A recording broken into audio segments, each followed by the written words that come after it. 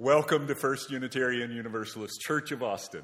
We are a spiritual community dedicated to a free and responsible search for truth, meaning, and beauty. Whether you're joining us over the live stream or here in person this morning, I welcome each and every one of you.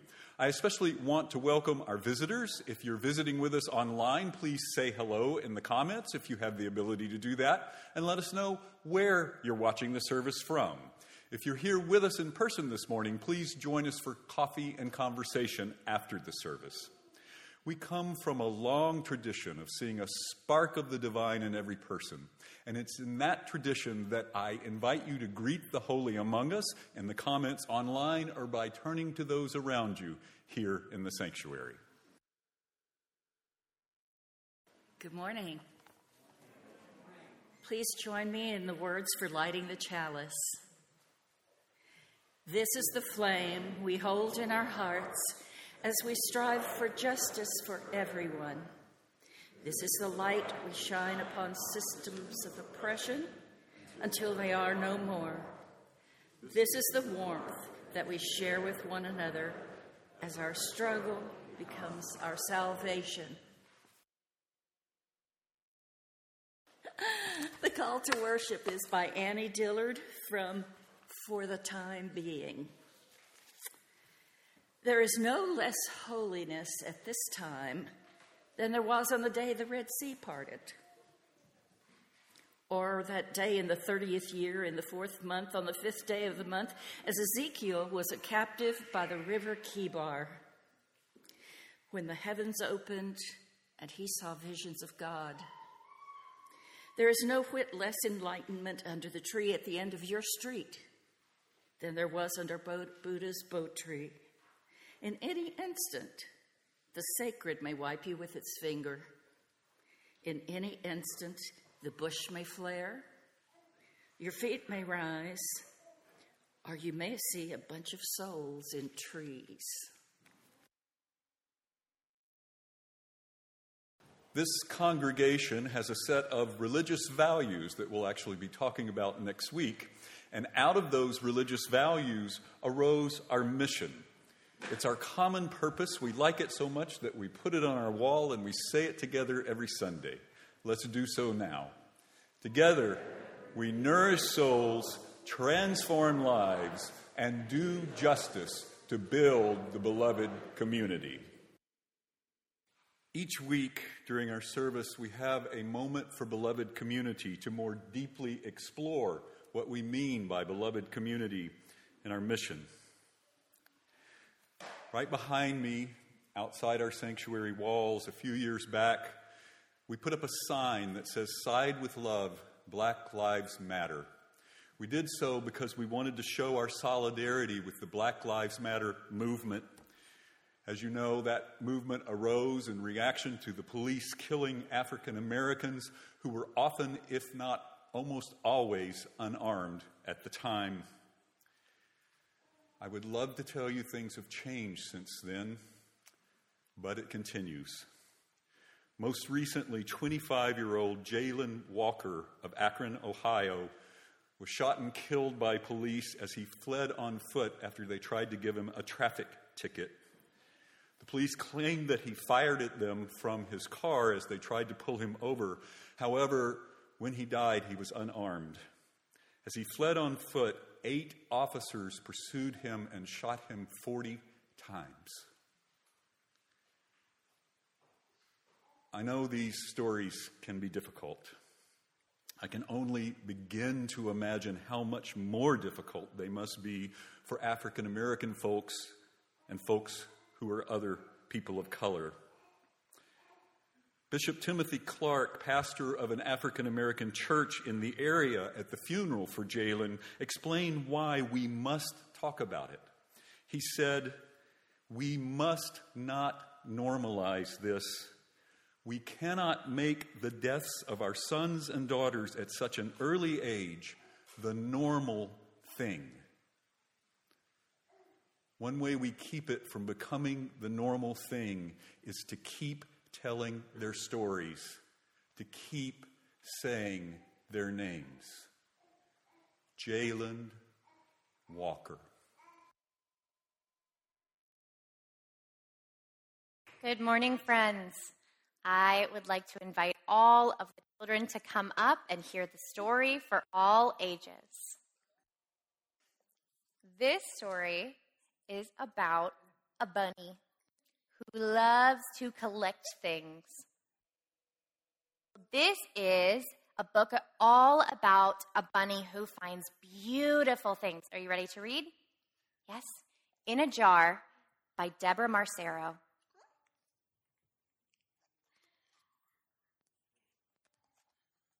Llewellyn was a collector. He collected things in jars.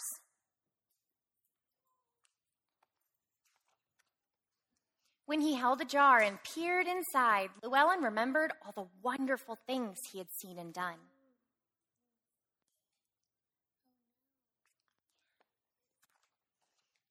He collected small, ordinary things like buttercups, feathers, and heart-shaped stones.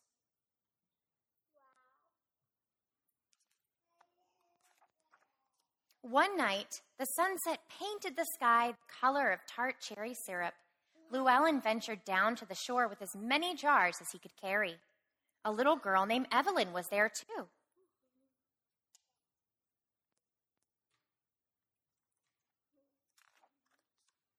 Llewellyn scooped that cherry light into his jars, and when he was done, he gave one to Evelyn.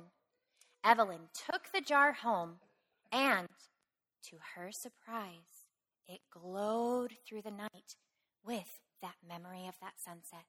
Here, sit down so people can see the book. From then on, Llewellyn and Evelyn collected things together.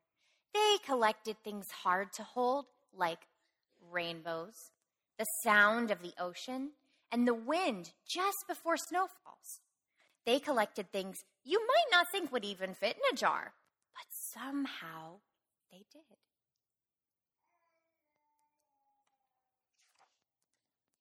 They collected the wonders of winter.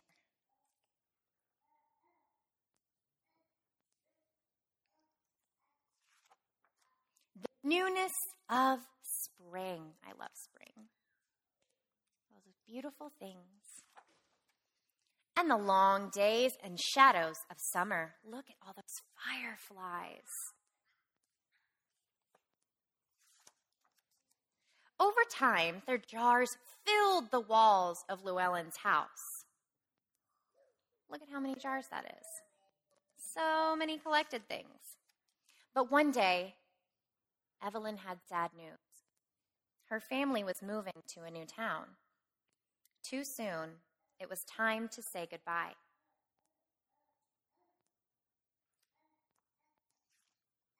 With Evelyn gone, Llewellyn's heart felt like an empty jar.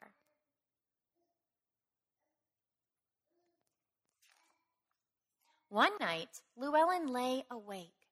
Falling stars glittered against the dark sky. He wondered if Evelyn could see them too. That gave him an idea. Llewellyn tiptoed into the moonless light and collected the meteor shower in a jar.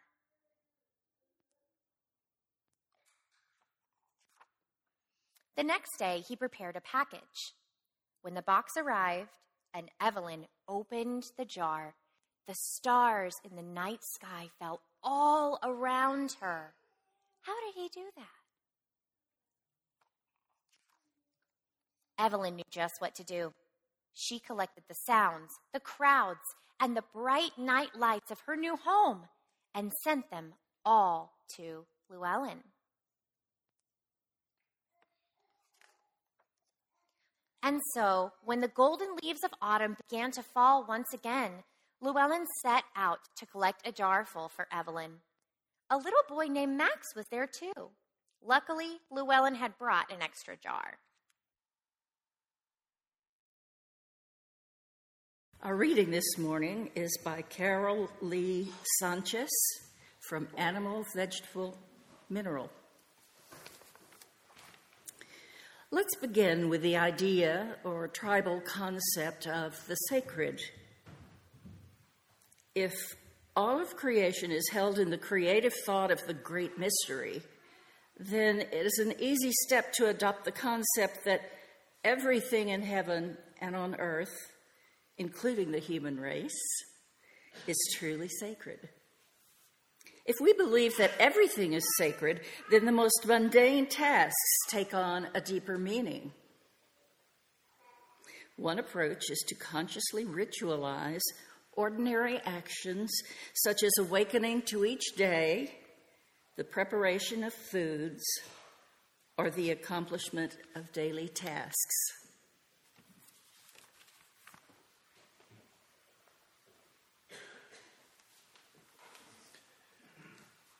This is the time in our service where we center ourselves together. We breathe together. And breathing together, we sense the loving presence all around us, even through virtual space. Breathing in and breathing out, we follow our breath to a deeper place inside, a place of greater wisdom, a place where the sacred dwells. Breathing together, we enter into a time of sacred silence together, remembering that the sounds of small children and human sounds are a part of that silence in this congregation. Breathing in, breathing out. Let us enter into that time of silence together.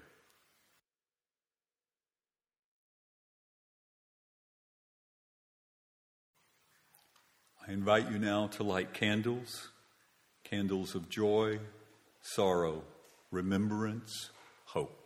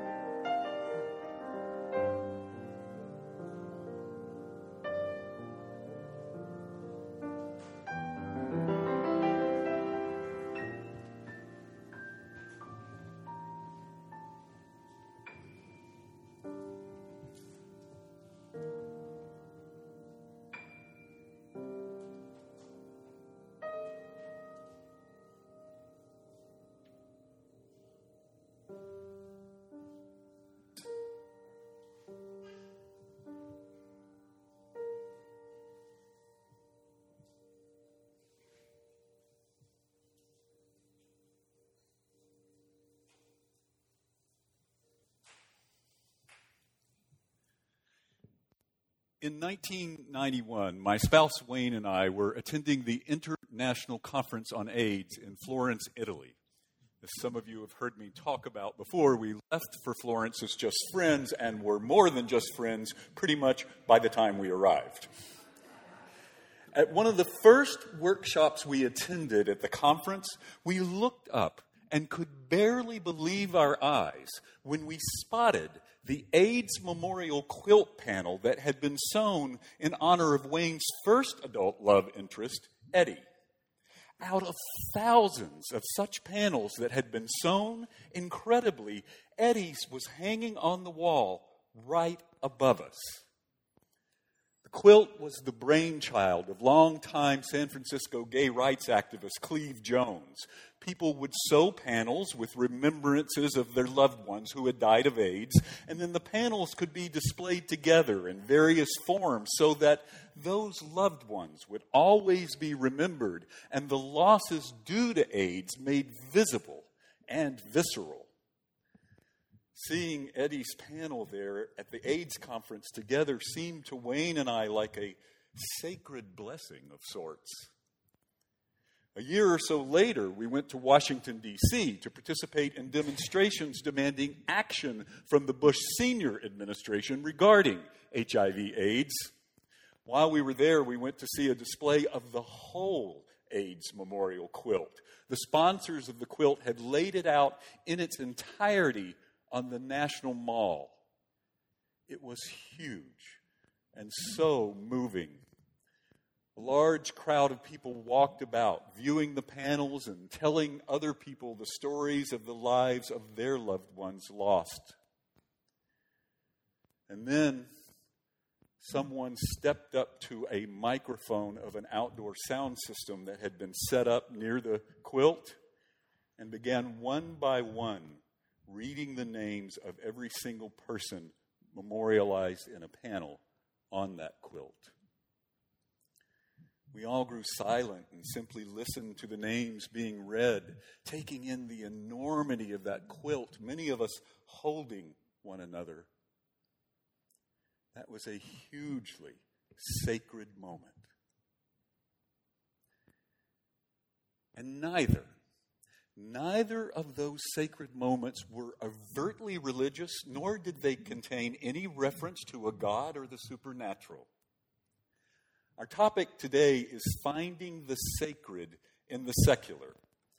I think for Unitarian Universalists, the stories I just told demonstrate a need to first define what do we mean by sacred.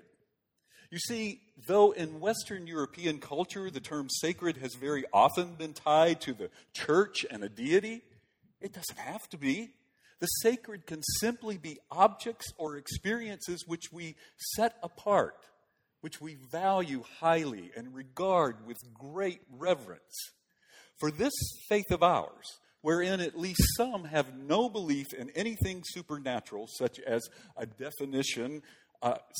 definition is a way of reclaiming a part of the human experience. And even for those who may hold some form of theistic belief, it widens the realm within which we may experience the sacred. Now, many non-Western European cultures view the sacred in a much more similar way. Are y'all getting that booming sound that I'm hearing? Can we switch to this mic? Thank you. Sorry about that. So, human rights and environmental activist, poet, and scholar Carol Lee Sanchez, whom we heard from earlier in one of the readings, is of Lakota Native American heritage. She describes how the Lakota don't really have a concept for a distinction between the sacred and the material world. Instead, they understand humans and animals, plants, and all of the universe to be related to and a part of one another. She says that the idea of the sacred that they hold is all-inclusive, and to be spiritual is to be in communion with the great mystery. From this perspective, she asserts, we are in relationship. We are family with not just other humans, but with animals, plant life, the rocks and stones, the water and other elements, all that exist. And if that's the case, then I think we may experience the sacred in communion with other people, but also with our favorite shade tree, or the majesty of the mountainside, or the ants and bees, and so on. Likewise, we might feel the sacred in a stirring verse of poetry, a moving piece of music, a scene in a movie or play that touches us and alters our perspective, a work of art that moves our heart. Even if each of those is secular, have nothing to do with the church or the religious. Likewise, we might find the sacred in scientific discovery, in medicine, in helping others. My spouse, Wayne, is a physician, and he says that his most sacred experiences have been witnessing a human being taking their first breath and witnessing a human take their final breath. And we create the sacred when we get outside the church to take action to create a better world. The chants and music and marching and community building amidst the protest and other actions that we participate in are tapping into rituals for creating experiences of the sacred, like with the AIDS Memorial Quilt and the reading of the names. And now, even many who hold more Christian theistic beliefs have begun to criticize this false distinction between the sacred and the secular. The minister Donald R. Paul writes of how Rabbi Jesus sure seemed to like to hang out a lot with prostitutes, tax collectors, adulterers, and other sinners. Listen to what some other Christian writers have had to say. Find your own interpretations of the God language if you are wont to do so. From Christian author Teddy James, the key to rejecting the myth of division between sacred and secular is to recognize God in every task of our day. What if we simply substituted the sacred for God in that sentence? Or how about this quote from BeliefNet writer Wesley Bain? Is the stained glass window of a cathedral more holy than a sunrise? Is how great thou art more sacred than Bach's cello suites? God exists in everything. He's in the dandelion as much as the cathedral, in the arts as much as the cross on your wall. Here's another from Christian business writer Mike Baer. The sacred-secular divide is a false dichotomy, a false worldview, an infection in the minds of Jesus' followers. Pretty strong stuff. An anonymous Christian writer pointed out that though we have holidays such as Christmas and Easter with meanings and traditions specifically held by Christians, those same Christians often have family and other loved ones who have entirely secular yet sacred to them traditions and rituals for these very same holidays. One of my favorites is from an applied social sciences researcher at Redeemer University, a Christian-based institution. Dr. Timothy Epps examined 2,080 songs from non-religious secular musical groups. He found these groups through Rolling Stone, Billboard, and the like. He discovered that 752 of those supposedly secular songs address spirituality or experiences of the transcendent in some way. He concluded that we can't view music as a binary, either sacred or secular. We prove that at this church all the time, don't we? So it seems we might do well to abandon a perspective that views the sacred and the secular as separate or even in opposition. What if instead we were to embrace that all-inclusive idea of the sacred that Carol Lee Sanchez urges? I believe we might indeed find that the sacred is all around us if we only open ourselves to it. I'll close with a few more stories of when the sacred has shown up in my life in circumstances that were all secular. They're mercifully short, I promise. The first is from several years ago when I was volunteering with a local nonprofit that supports the elderly and the disabled.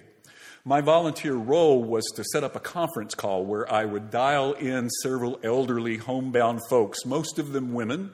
Most of them were disabled and could rarely, if ever, leave their homes. I would get them all on the call, and we would spend an hour or so socializing. People would introduce themselves and say how they were doing. Then sometimes I would offer a piece of poetry or a Meg Barnhouse short story for discussion. Sometimes they just talked about whatever they all felt like talking about that day.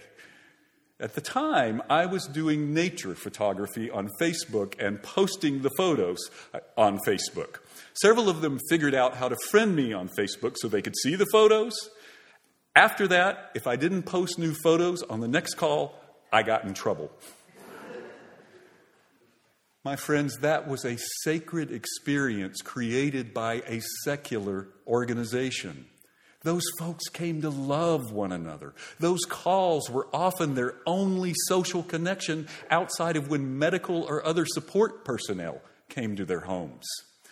This sacred service gave them a sense of love and connection and belonging.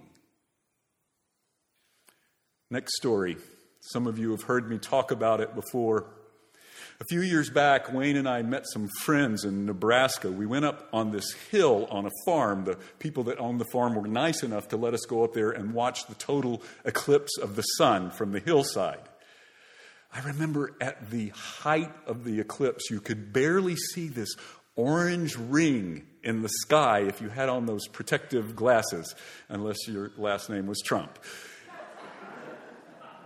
As everything darkened, the birds and the insects began making night sounds. I turned in a circle, and in the horizon, 180 degrees around me, there was this thin orange glow of light, like a sunset or a sunrise, way, way out on the horizon and in every direction. At that moment, I got the sense of how very, very vast our universe truly is. But I also sensed being an integral, though tiny, part of it. That was another sacred moment, provided by our Church of the Natural World, made even more sacred by getting to share it with Wayne and those close friends. Last story. You may have heard me talk about my little buddy of 17 years, Sir Virgil, the Basenji dog. We called him Sir Virgil because he had an almost impossible air of regality. Plus, he was just really bossy. 17 years is a long time for any dog to live, but of course the day came when we had to let him go. When that time came, we decided to invite a hospice vet into our home to let him go. The night before she was scheduled to come, we were on the living room couch snuggling Virgil. We have a set of those home pods where we can say, hey, please play such and such, and then the song we've requested will come on. Without Wayne or I, either one, saying a word, suddenly the home pods started playing the Eliza Gilkyson song, Sanctuary. In love's sanctuary, thou art with me. Virgil raised his head and listened. That is one of my favorite songs. In fact, at my request, some wonderful folks here at the church had performed it during my ordination into the ministry. Wayne and I stared at each other in disbelief. That was a sacred and almost impossibly synchronistic moment. The next morning, it was cold, so I held Virgil in my lap, sitting in front of the fireplace while the hospice vet did her work, which eventually put him to sleep. And eventually, he drew his last breath. That was another sacred moment. I'll always be grateful to that hospice vet for the sacred work she does. But Sir Virgil was not quite done with us. Now, another thing you have to know about Virgil is that he absolutely adored chaos, especially if he was the one that caused it. Well, a few days later, they returned his ashes to us. Our backyard has a fairly steep hill that rises behind our house, and Virgil used to like to sit at a spot very near the apex of the hill so that he could survey his kingdom. We decided that would be the perfect place to spread his ashes, so out the back door, Wayne and I and our other two Basenjis went, and up the hill. I poured the ashes over the proper spot, and almost immediately the other two dogs started licking them. Ugh. This wouldn't do, so I got the water hose and started spraying the spot, thinking it would keep the other dogs away and wash the ashes down into the soil. What I didn't think about is it made it very slick. So when I went to turn the water off, I slipped down and fell into that very spot. If there's a doggy heaven, Virgil was laughing delightedly. Wayne and I couldn't help laughing too. Sometimes the sacred comes to us through the humorous. My beloveds, I share those personal stories with you because I believe they are all examples of something our Unitarian Universalist faith in particular helps us to learn, is helping me to learn. I think that part of what our faith teaches us is that while they are wonderful and a necessary part of our spiritual development, our experiences of the transcendent here, within the trappings of these church walls, our rituals and music and sermons and religious education and fellowship and other forms of spiritual enrichment, as moving and magnificent as they can be, they are preparing us for something even more vital. Our faith helps us develop the ability to open ourselves moment by moment to the potential for the sacred, to recognize it as it happens throughout our daily lives. It helps us perceive the sacred that is all around us in every moment and in everything. Our faith helps us find the sacred within ourselves. And our faith also compels us to live out our principles and values, doing our part to help the sacred in our world become more fully realized. Our faith informs us that the sacred arises when we become instruments helping to bend the arc of the universe toward justice. And the way that this church does that is emblazoned on our sanctuary wall. Together, we nourish souls, transform lives, and do justice to build the beloved community. Amen. And sacred be. Now please join me in the words for extinguishing the chalice. We extinguish this flame, but not the light of truth, the warmth of community, or the fire of commitment. These we hold in our hearts until we are together again. In love's sanctuary, thou art with me. In love's sanctuary,